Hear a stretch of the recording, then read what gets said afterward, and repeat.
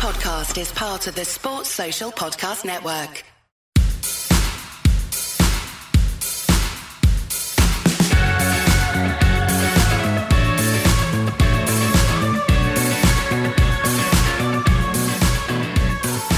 High tempo, high quality, relentless, and eventually ruthless.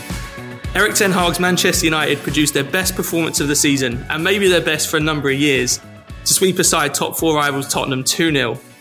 Old Trafford was at its buoyant best under the midweek lights, as a glowing performance showed United fans a glimpse, and only a glimpse for now, of what we all hoped life under Ten Hag might produce. Hello and welcome to the Manchester United Weekly Podcast. So me, Jack Tate, and I'm delighted to say that I'm joined this week by George Smith of the Manchester Evening News and the Championship Chat podcast. George, thank you so much for coming on the podcast today. I think it's fair to say you managed to pick a great match to talk about. Yeah, it certainly seems so. Jack, thanks for having me on. It's great to join you for this one, and certainly a good game to reflect on last night. A superb performance, and I'm really looking forward to this. Yeah, I think you're a little bit of a good luck charm, mate, because I mentioned it over Twitter that you messaged about a minute before Fred's goal saying, going well, let's see if United can get a goal. And immediately Fred goes up the other end and puts it in the net. Yeah, he's certainly timed that one well, didn't I? But it was a brilliant performance on Wednesday evening from United. The best I think we've seen under Erik ten Hag so far, and hopefully the sign of very good things to come. Before we get into chatting about Fred, United's tactical setup, Anthony, Casemiro, and much more besides, here are some quick thoughts from Harry after the game, as well as some sound from inside Old Trafford against Spurs, featuring a chant for a very popular Brazilian around Manchester.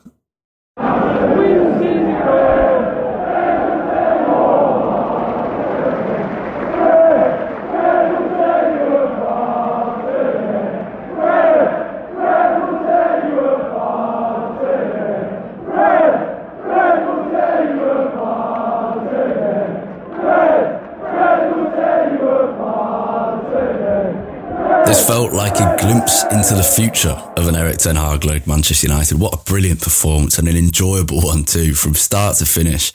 I just enjoyed watching United play. I relished the energy and intensity with which every player on the pitch plays, the regular moments of great vision and passing, the speed of the passing, the brave balls between the lines, the direct running of Anthony, even a nutmeg from Fred later on. It's a beautiful one-touch football in dangerous areas as well. And once United really clicked into gear in the 20th minute or around that mark, winning felt like a inevitability. This was controlled domination against a top quality opposition, and as against Newcastle and Oman, to be fair, better finishing could have taken this to another level, and in this case to a rout.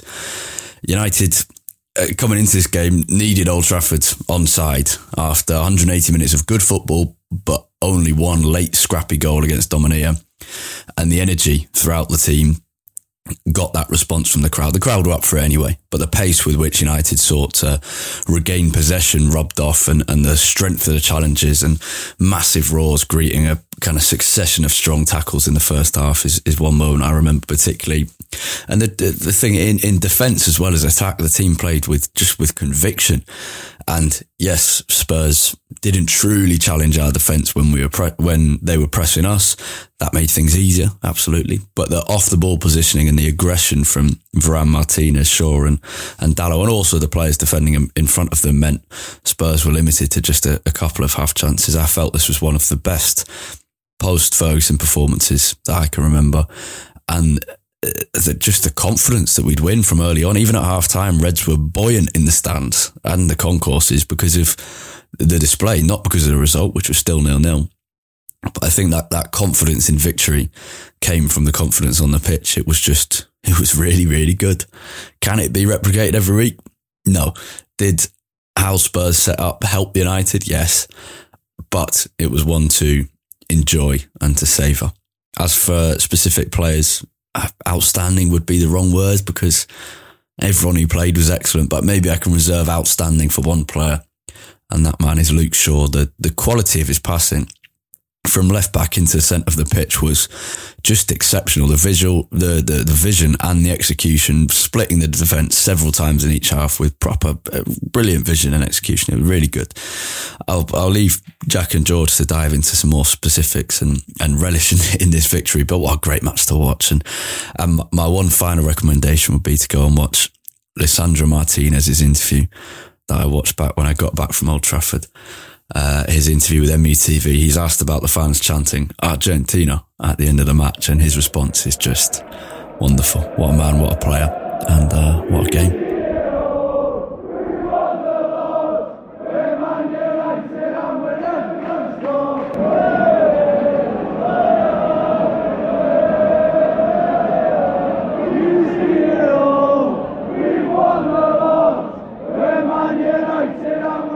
I don't think there's anywhere else we can really start other than Fred, given everything that seemed to happen with him last night, his sort of narrative throughout the evening.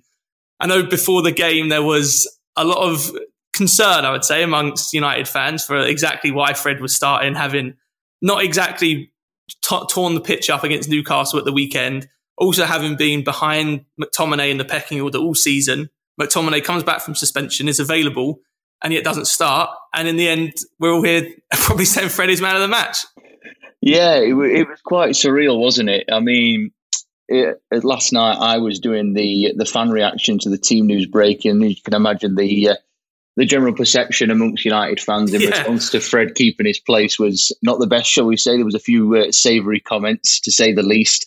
But to be honest, I was going to say, I bet you saw some choice language in that review. I certainly did. I had to pick and choose carefully what could be published. Let's say that.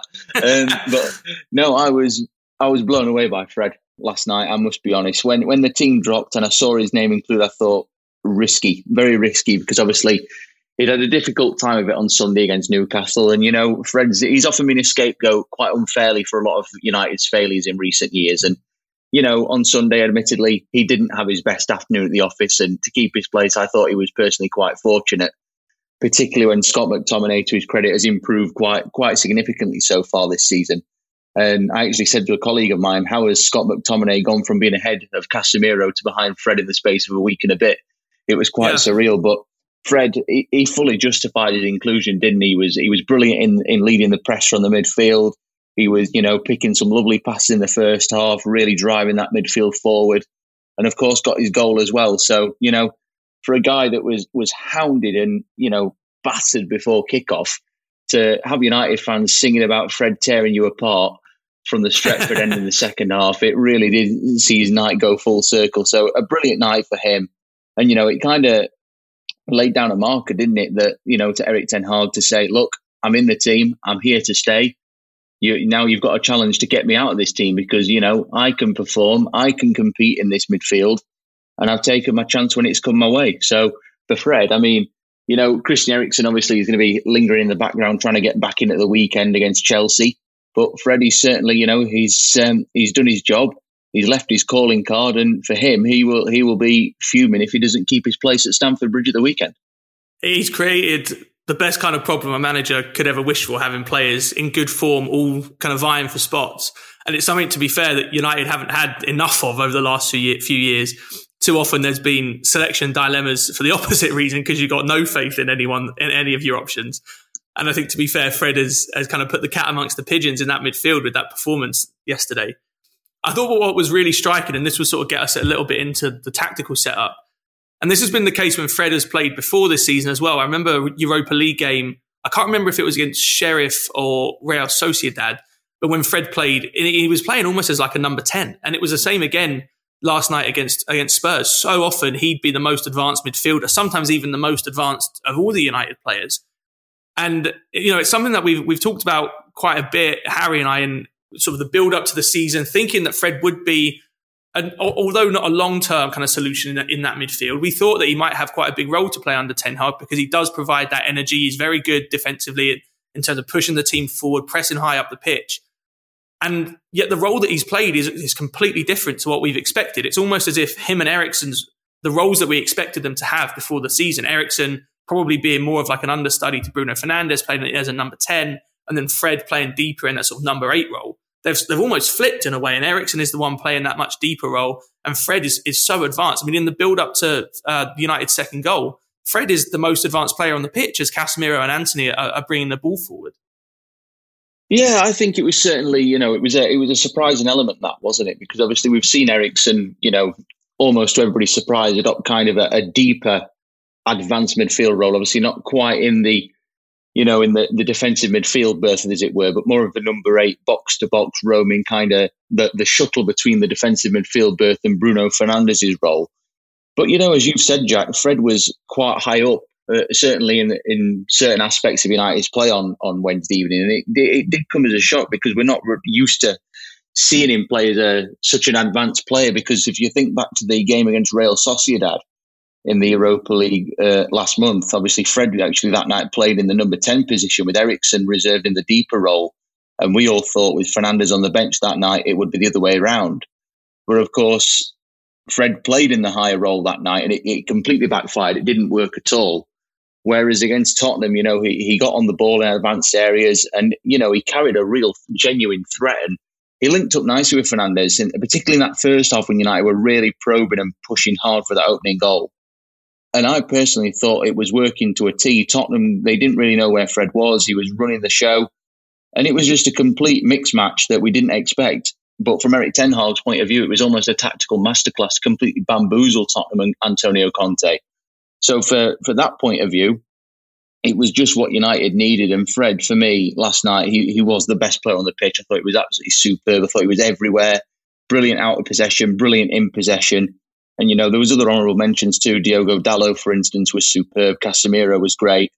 But Fred, that unexpected element just to, kind of be in the starting 11 after what had happened against Newcastle, thought his performance was absolutely superb. And for him now, as I said earlier on, the target has got to be keeping his place in the team ahead of that trip to Chelsea on Saturday. Yeah, exactly. And I think that's going to be the challenge, not just for Fred, but for a lot of these United players. I'm obviously, I want to get across my excitement at what we saw last night, but we've had these kind of false dawns a lot over the last few years. We've felt like we've taken a big step forward, and then you come out flat the next game, and it just looks like the same dreary United that don't care enough, and aren't putting in the effort required, and all this kind of stuff. And we've seen a couple of performances like that already this season. So I think we are seeing it's not like a linear improvement. There's a lot of ups and downs, but I think we are seeing the general curve. It seems to be trending upward for me. I think the challenge is just getting that consistency into the game, which United haven't ever managed to kind of string together. And Chelsea at the weekend, it feels like a perfect opportunity to do just that. A team, again, like Spurs, in the top 4 race, also that play a pretty much identical system to Spurs at the moment, a system that we've just shown that we can play very well against. This feels like a big opportunity for United to lay down a marker. And I mean, if we can go into the end of October having beaten 4 out of the 5 top 6 rivals, I mean, that is a huge kind of stamp of authority from United, albeit the one loss wasn't exactly a small loss, let's say.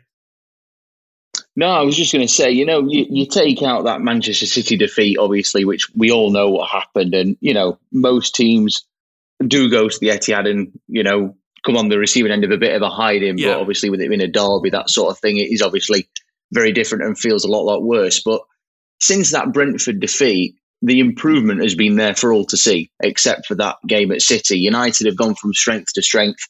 We saw in the Liverpool game just over a week after the Brentford debacle that significant strides have been made in the space of 9 days.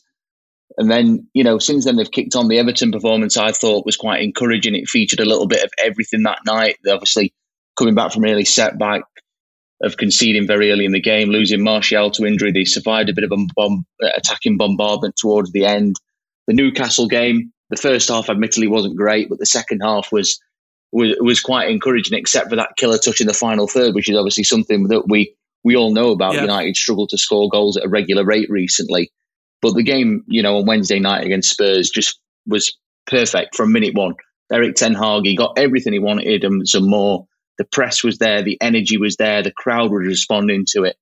And if you look at that, to carry it now into the Chelsea game, like you've said, having already beaten Arsenal, Liverpool, Tottenham, if they can go to Chelsea and get a result, it's a really encouraging one. Because I look back at the start of this week, ahead of the Newcastle game, and I thought Newcastle, Tottenham, Chelsea, 2 at home. 7 points from that would be a really respectable achievement for United this week. So if they can go to Chelsea and get a win, I think that's an excellent week for them. This whole stretch, really, since the Man City game, has been really, really important for United, because coming off the international break with Man City at the Etihad, obviously getting pounded at the Etihad, like you said, as other teams, it will happen to other teams as well, but it's still obviously not a good look to be getting beaten like that by City rivals. But then I think the way we've responded to that was going to be really important. And they haven't all been perfect. We've obviously sort of laboured past Omonia twice, and we should have been killing them off 4-5-0.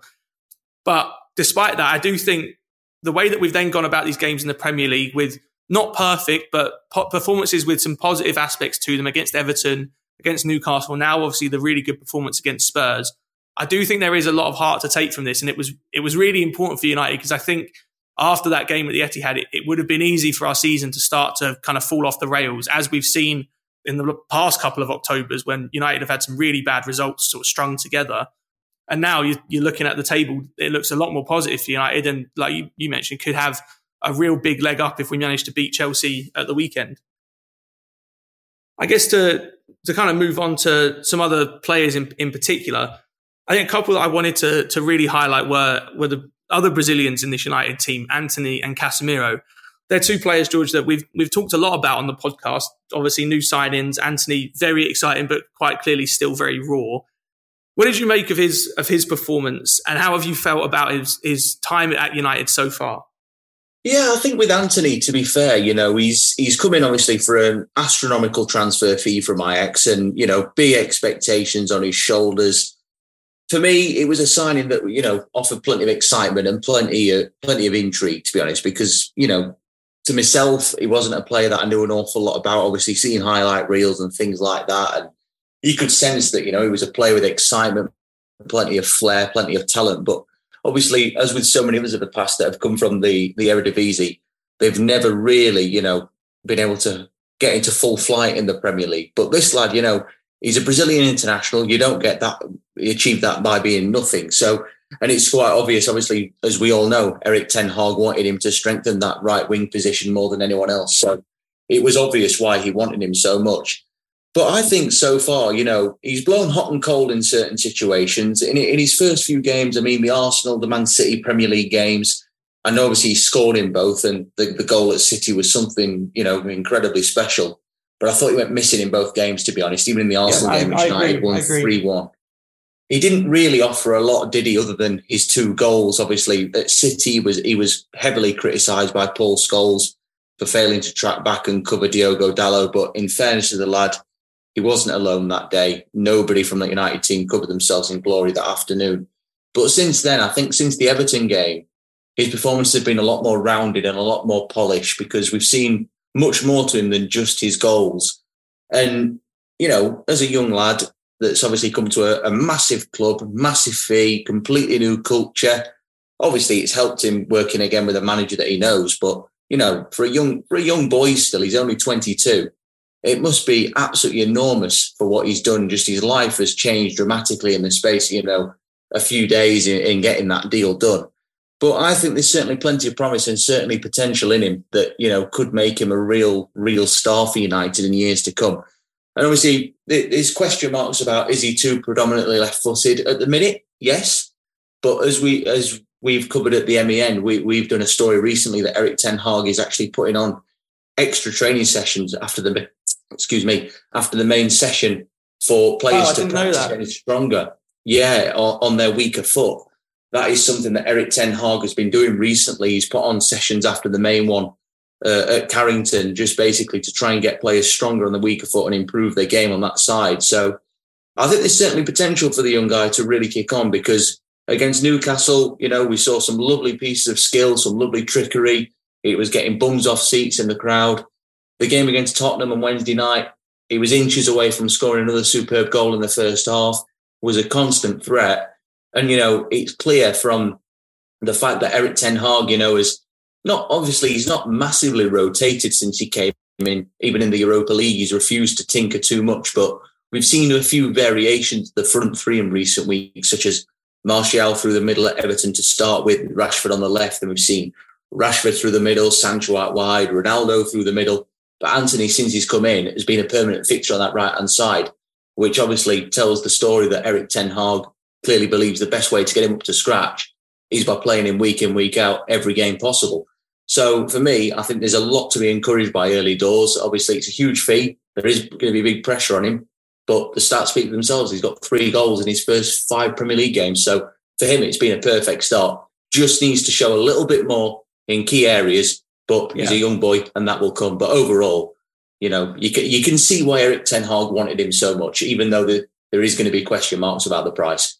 There's clearly a lot of trust there between Ten Hag and Anthony. And obviously that's been developed over a number of years at Ajax.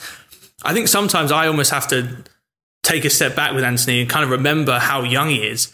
Like I think because of the fee and because he's been at, albeit, the Eredivisie isn't, one of the very top leagues in Europe, but been at a big European club for a few years, I sometimes forget that he's only 22. And he doesn't look 22 either. He looks a lot older than that. And sometimes I watch him play and I think, come on, I want you to be more polished than this. I want you to be the finished article. But, he is only 22. He's still got a lot of time left to develop here. And I completely agree with everything you said about his performances, George. Ironically, I actually think the games where he scored have probably been his 3 worst performances for United in general. The Arsenal game, I thought he showed a few flashes, but I thought Zinchenko really controlled him really well. He didn't have much joy at all. There was a few sort of, like you said, nice little tricks and flicks, but nothing really in terms of actually getting the ball forward. Against Man City, he was, isolated. The whole team was sort of off that day. And then even Everton, he was better, but he still wasn't great. But actually, I think the second game against Omonia and then Newcastle and this game against Spurs in particular, I thought he was excellent. He's just...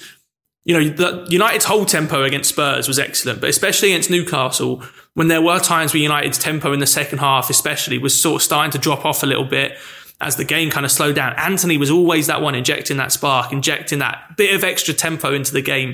There were so many times he had some great turns past Dan Burn. Same thing against Perisic or Ben Davis on Tottenham's left-hand side of their defence last night. And both goals, Anthony is involved in the build-up. The first one, he's the one passing across the box to Sancho when Sancho eventually lays it off to Fred. And then the second one, it's Anthony's pass to Fernandes. It was a little bit overhit that ends up ricocheting to Fred and it eventually comes to Fernandes for the goal. He is at the moment central to so much of United's attacking force. He is the one often that is kind of driving United forward. Yeah, I totally agree with that 100% because, Erik ten Hag, we saw against Tottenham on Wednesday evening, he had obviously given these players the clear instructions, similarly to, I thought, to when they played Liverpool. There was a clearer message of get at Tottenham from the first whistle, put them on the back foot, drive at them, use that energy, use that pace. And when United are playing with that sort of high pressure, you are going to see the very best of Anthony because he wants to run with the ball. He wants to be quick. He doesn't want to be slowing things down. So if Man United, obviously easier said than done task, certainly in the Premier League, if can continue to play at a similar sort of pace and a tempo, certainly at home, we're going to see the best of this young lad. Yeah, 100%. And we've talked a lot about how United, we've seen some improvements in terms of playing out from the back as well, which is only going to help Anthony too, because if you can sort of draw a team onto you, get them to press you a bit higher up the pitch and then spring a ball in behind that first line of defence, it's only going to create more space for Anthony to work in. The last thing we want is for him to get the ball and be surrounded by 3 players and have only a couple of yards to work in. If you can get him one-on-one with his man and 10 yards of space to work in, he's going to skin people all day, every day. We just need to put him in those positions to allow him to do it. The other Brazilian that I wanted to mention as well was Casemiro. Obviously, another new sign, another player that United probably paid over the odds for. Different stage of his career. I think his first Premier League start was against Everton, and it was very up and down. Some great moments, some really bad moments, but I think he's improved since then. I thought the Spurs game was probably his best in a United shirt so far. I would totally agree with that. He produced everything against Spurs that you would expect from a player of Casemiro's quality. Obviously he came to Old Trafford, kind of quite out of the blue. It happened quite quickly. Obviously United had been chasing Frenkie de Jong all summer, as we all know, only too well. And us at the MEN, we eventually got sick of that one in the end. It went on for so long. God, I had enough of it on Twitter and I wasn't even having to write about it. I can't imagine what you guys went through having to write about it all the time. Honestly, I remember the night we broke that story. It was actually, I think it was the night of the FA Youth Cup final. And we were still banging on about it in mid-August. So that tells you everything. But no, Casemiro, I mean, as we know, he came in obviously with a amazing reputation, arguably one of the best defensive midfielders in the world over the last 5, 6, 7 years or whatever it's been. And, you know, there was obviously this clamour to see him straight from the off, such as being United's need for a world-class player of his type for so long. Obviously, Erik ten Hag, you know, he refrained from throwing him straight in, clearly wanted to just get him used to his new surroundings and United's way of playing and kind of take up a watching brief, so to speak. The City game, obviously, there were big question marks. Should he have started that game? Well, we will never know now. It's gone, it's done. But against Everton, as you said, we saw, you know, ups and downs of his performance. And probably the biggest up was something that we were really expecting, which was his ability to really play the ball and pass the ball. It was a sumptuous assist for Ronaldo's goal, which, you know, obviously ultimately won United that game. But against Tottenham, it almost kind of went unnoticed what he was doing because it wasn't pretty, it wasn't glorious to watch, but it's what United have needed. They've needed that player in there to do the dirty side of the game, be robust, be a little bit nasty, and it's what he does. So for Erik ten Hag, it seems now that he's got Casemiro up to where he wants him to be, needs him to be. And for me now, that spot is his. There's no way that he can be dislodged from that position, that, you know, most defensive midfield position of the three. So I think Casemiro against Tottenham, for me, was arguably one of the best players on the pitch, along with 2 or 3 others.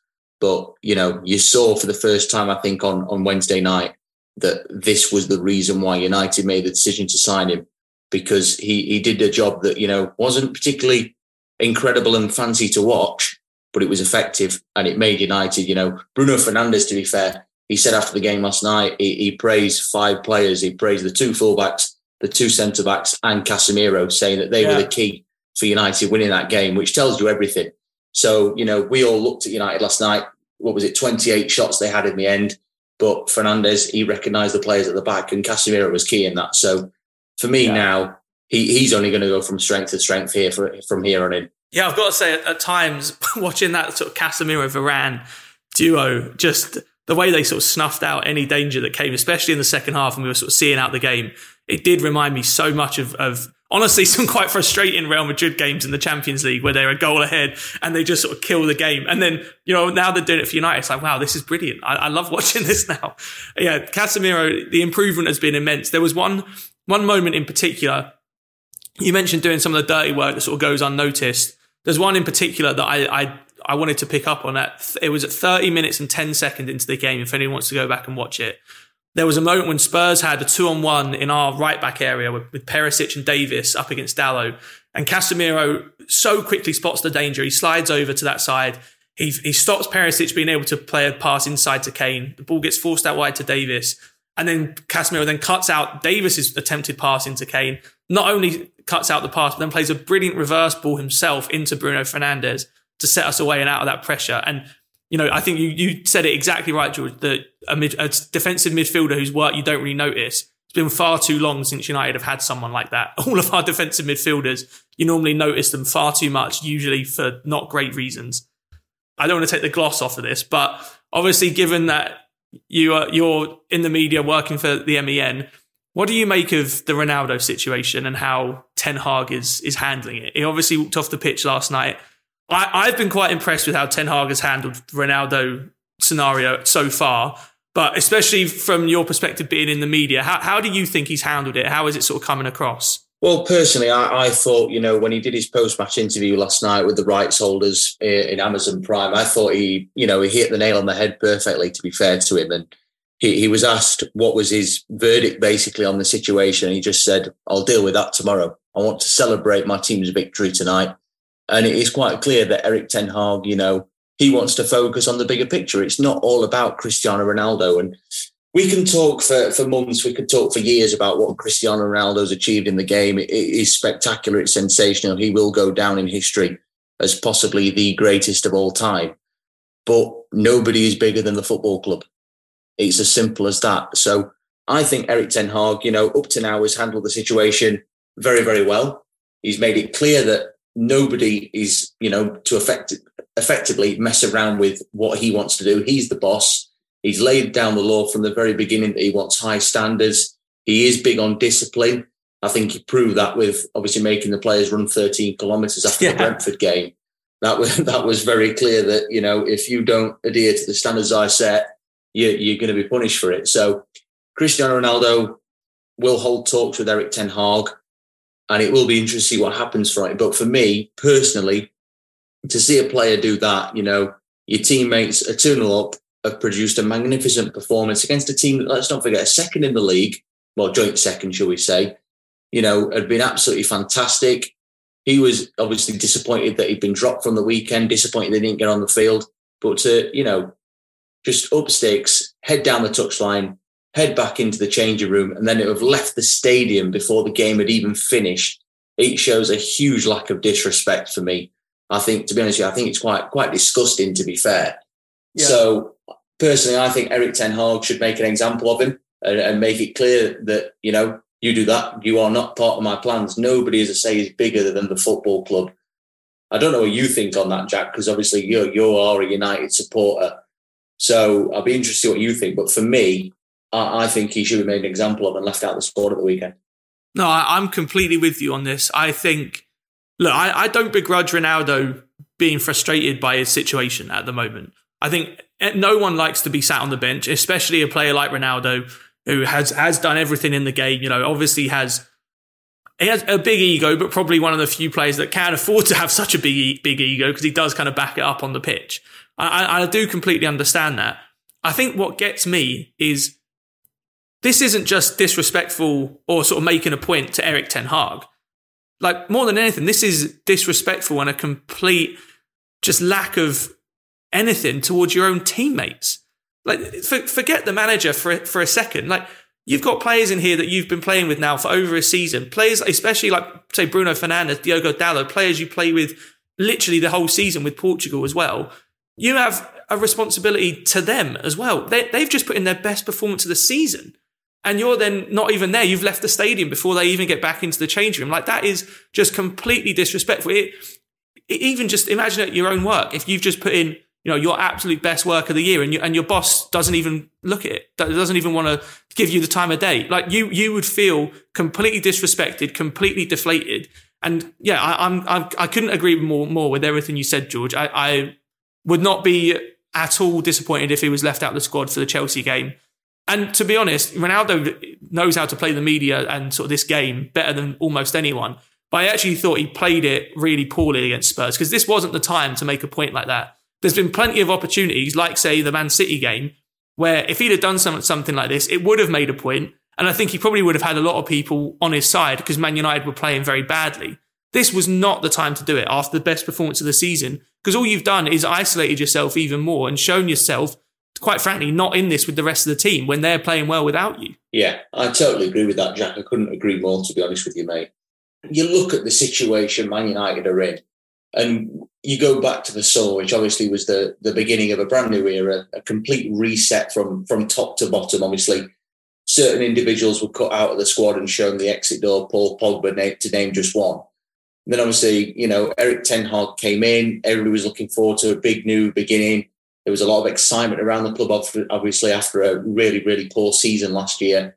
And obviously the whole Ronaldo thing kicked off through the summer about his future. Yeah. He ended up staying at the club, where personally I think, obviously, United did, you know, United from their point of view, they said they wanted to keep him. But obviously there was question marks about who could actually take him and who could afford him in terms of his wages. But, you know, his contract's up at the end of the season. United do have the option of an additional year. There's no way that's going to be triggered. There's no way that Erik ten Hag is going to want somebody of this attitude in and around the squad. And it doesn't matter, you know, if you're Cristiano Ronaldo, if you're Fred, if you're whoever you are, whatever club you're playing for, if you're walking out of the ground before your team's even finished the game, you know, having played, as you said, absolutely superb, leading 2-0, it just shows a complete lack of disrespect to the whole club, not just the team, not just Erik ten Hag. So for me, personally, I don't see how Ronaldo possibly comes back from this. Really, obviously, we know that the players are not going to come out in the media and slag him off. We know that's not going to happen. But behind closed doors and in the dressing room, it does make you wonder, what will they be saying in conversation with each other? Because, you know, there are going to be people in there that will be genuinely miffed. and very, very disappointed that he's done that, because he's almost used that to make a point in the fact that I'll try and make this all about me again. When, let's be honest, United are going to be around a lot longer than Cristiano Ronaldo is going to be at that football club. Right. And to be fair, I think I've always been very, very sceptical of all this kind of hoopla that gets thrown around about how much Ronaldo loves Man United and all this kind of stuff. I don't doubt that he does like Man United. Obviously, became the best player in the world there, has a lot of good memories there, especially his connection with Sir Alex Ferguson. But let's not forget that, at least if stories are to be believed, he was on the verge of joining Man City. He basically forced his way out of United back in 2008 and 2009 to get that move to Real Madrid.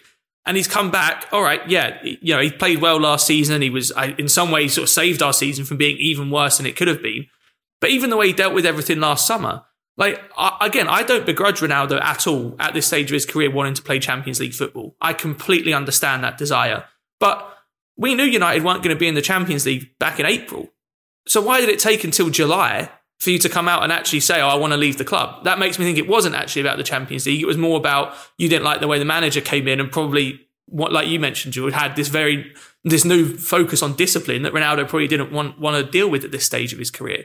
So I've always just been very skeptical of this sort of love that he claims to have for United. And I think he puts himself above whatever club he's playing for. And like I said, he's kind of earned the right to do that in some ways. But at this point, he isn't vital to Man United on the pitch, so he can't get away with it anymore. And I think that's kind of what you're seeing. To move away a little bit and get back onto the positives, just to look ahead, sort of last thing, what can United do? How do United sustain this now? Because I think that is going to be the ultimate challenge for Erik ten Hag. Because I mentioned earlier, we've seen United put in good performances before. We've had great runs under Solskjaer. We had some good times under Van Gaal. Even the very start of the Ralph Rangnick reign, there was a couple of good games here and there, but we've never managed to string it together. What does Ten Hag do now? How do United keep this going? Looking ahead imminently, obviously, that game with Chelsea at the weekend is a big game. It's always a big game when those two meet. Chelsea have been steadily improving under Graham Potter. They've been good at the back, like United have recently. So I think that game, is kind of a bit of a one-off, where if, United go there and lose that game, for instance, not saying they will, I don't think there should be reason for mass panic unless it turned out to be an absolute disaster like City was, but I can't see that happening. Yeah. But away from that Chelsea game, you look further forward at the next few games. Obviously, they've got Sheriff at home in the Europa League next Thursday. Then they've got West Ham at home, a potentially big game with Sociedad. Then they've got Aston Villa away. Then they've got Fulham away. Forest at home after the World Cup in that first game back. United's next crop of league games after that Chelsea game is quite a favourable run. And when you consider that they've already toppled the likes of Arsenal and Tottenham and Liverpool this season, United should be going into those games with a huge amount of confidence, really. Obviously, we know the game, West Ham, Aston Villa, Nottingham Forest, they're not going to be easy. No game in the Premier League is ever easy. But United have proven against Spurs that they have set a benchmark now. They've got to try and consistently perform at that level. They've proven that if they play with a relentless press, come out with a high tempo, that, not many teams are going to be able to withstand that amount of pressure. Tottenham, if it wasn't for Hugo Lloris last night, they could have easily lost that game 3 or 4-0. So Erik ten Hag, he's still building, obviously, a process. He's still embedding his philosophy. But there has been evident signs in recent weeks, even in that draw with Newcastle on Sunday, even in, the narrow 1-0 wins at Southampton and Leicester, United have been going up through the gears, and the improvement has been consistent ever since that Brentford thrashing. Yeah. So I just think it's a case of carry on what they're doing. I think there's been a lot to like, but the Tottenham game, that's just raised the pressure a little bit more, in the sense that we've shown what we can do now. We've now got to prove we can keep at this level. But, if Erik ten Hag can maintain their standards, get a couple of players back, such as Anthony Martial, Eriksen should be back in the fold come the weekend, they should only get stronger. So I think, people will always look back at the start of Erik ten Hag's era and think of that Brentford game. Yeah, it was a disaster. It was a nightmare. But since then, I think the strides they've made in, 2 months has been pretty significant. And it's been enjoyable to watch, because this club has obviously, it struggled for too long in its position as a club in this country. But there are signs that, that there's exciting times ahead. So it's not going to happen overnight. But I think the next couple of years, we're really going to see United kick on under Erik Ten Hag. Patience will be required at times, but I think that win over Tottenham proved that Ten Hag, he is getting what he wants from his players and they're adhering to what he wants as well. So at the minute, I think it's looking like a decent match made in heaven, this one.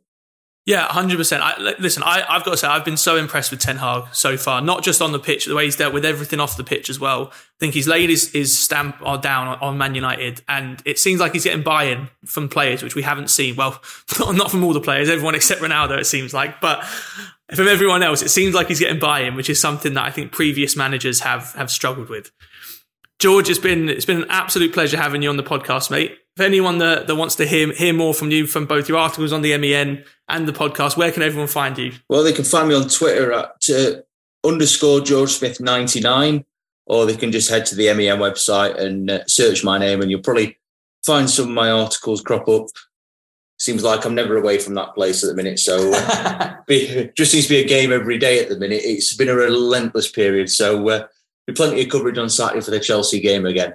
Yeah, I mean, as United's schedule goes, your schedule goes as well. I don't envy you in that regard, mate. Will you be doing similar kind of shift for the World Cup as well? I've actually got the first week of the World Cup off. I'm actually taking a break for that, but we'll see what happens from kind of the round of 16 stage onwards. I'm off for the whole of the group stage, which is quite nice. But it'll be a challenging time for us, as the last international break was difficult, because obviously United went so long without a game with the Queen passing away, and that was a really challenging time for us. But they've made up for it now by giving us a game practically every 72 hours. So. And because of those cancellations, that's probably going to carry on for the rest of the season as well. Oh, definitely. It just seems to be relentless at the minute. It's just, one game after another, just never seem to stop at the minute. So, but it's all good fun. And, when United are winning, playing well, it always makes the job a lot easier. I was just about to say, hopefully United can give you some more entertaining games to write about. Season was a challenge. Let's not beat about the bush. Last year was difficult, very difficult. Yeah. Challenge is it's probably slightly less strong word than most of us would use.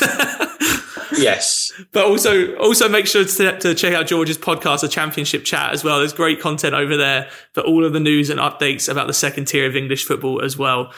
George, I know you're a big Sheffield Wednesday fan, so I hope they continue to do well all season as well. Yeah, fingers crossed we can get back into the Championship. That's the ultimate goal for us this year, so fingers crossed. But yeah, both United and Wednesday are doing fine at the minute, so a good front, professional and social as well, so all good. Lovely, mate. Well, thank you again so much for joining us. Everyone, please go check out George's Twitter and podcast. And George, thank you so much. We'll talk to you all again after the Chelsea game. Goodbye.